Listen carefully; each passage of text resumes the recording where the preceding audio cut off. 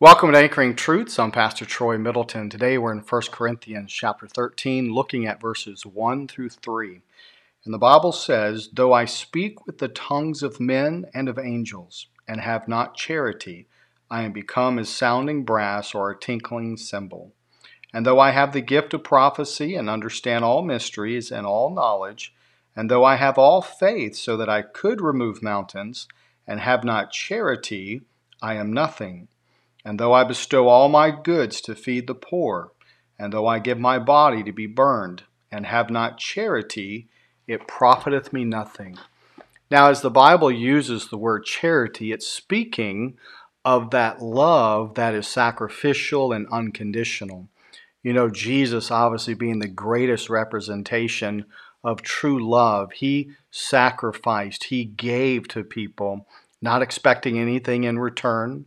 Those that he saw, he had compassion upon them, he loved them. Many, you read through the Gospels and you see men and women that he just loved. Though society didn't love them, society had cast them out and turned their back on them, yet Jesus always had love and compassion for people that were down and out, people that were had a life full of failure, and yet Jesus showed them love. As Paul writes to the church of Corinth, he says, though he may have the faith to remove mountains, yet if he doesn't have charity, it doesn't profit him anything. You know, everything we do in our life every day, we need to do it with the love of Christ as we interact with people. Yes, there'll be people that do us wrong. There'll be people that mistreat us. But we still, as we interact with people, as we minister to people, as we respond to people, we need to respond with the love of Christ. Someone once said that you can give without loving, but you cannot love without giving. And how true that is. As Paul says, you know, he can give his body to be burned. He can give to the poor the things they need, but if he doesn't do it with the love of Christ, if he doesn't do it with a pure love, then it profits him nothing. He's doing it in vain.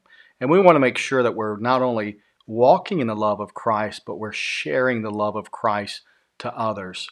You know what? As the Lord Jesus Christ dwells within us, as his word dwells in our heart richly, we will be able to love people. And as we love them, we'll be able to give to them what they need unconditionally, sacrificially, not wanting anything in return. Remember, Jesus said, "How will they know that you are my disciples? If you have love one for another." And we need to have the love of Christ flowing through us. People need to see that we truly are different. They don't need to see religious people. They need to see people whose lives have been changed by Jesus Christ and who have the love of Christ flowing through them. So remember each and every day to show the love of Christ to others, to ask the Lord, "Lord, help me to have the love of Christ flowing through me as I minister to people, as I interact with people. Help me, Lord, to have the love of Christ so evident in my life as I give to people, as I help people, as I talk to people. Help me, Lord, to have that love that shows them that I truly do care about them." Remember, Jesus Christ is the greatest example, and we look to him to help us to be able to serve others with that pure, sacrificial, unconditional love. So remember, show people the love of Christ and keep anchoring yourself in the truth of God's Word.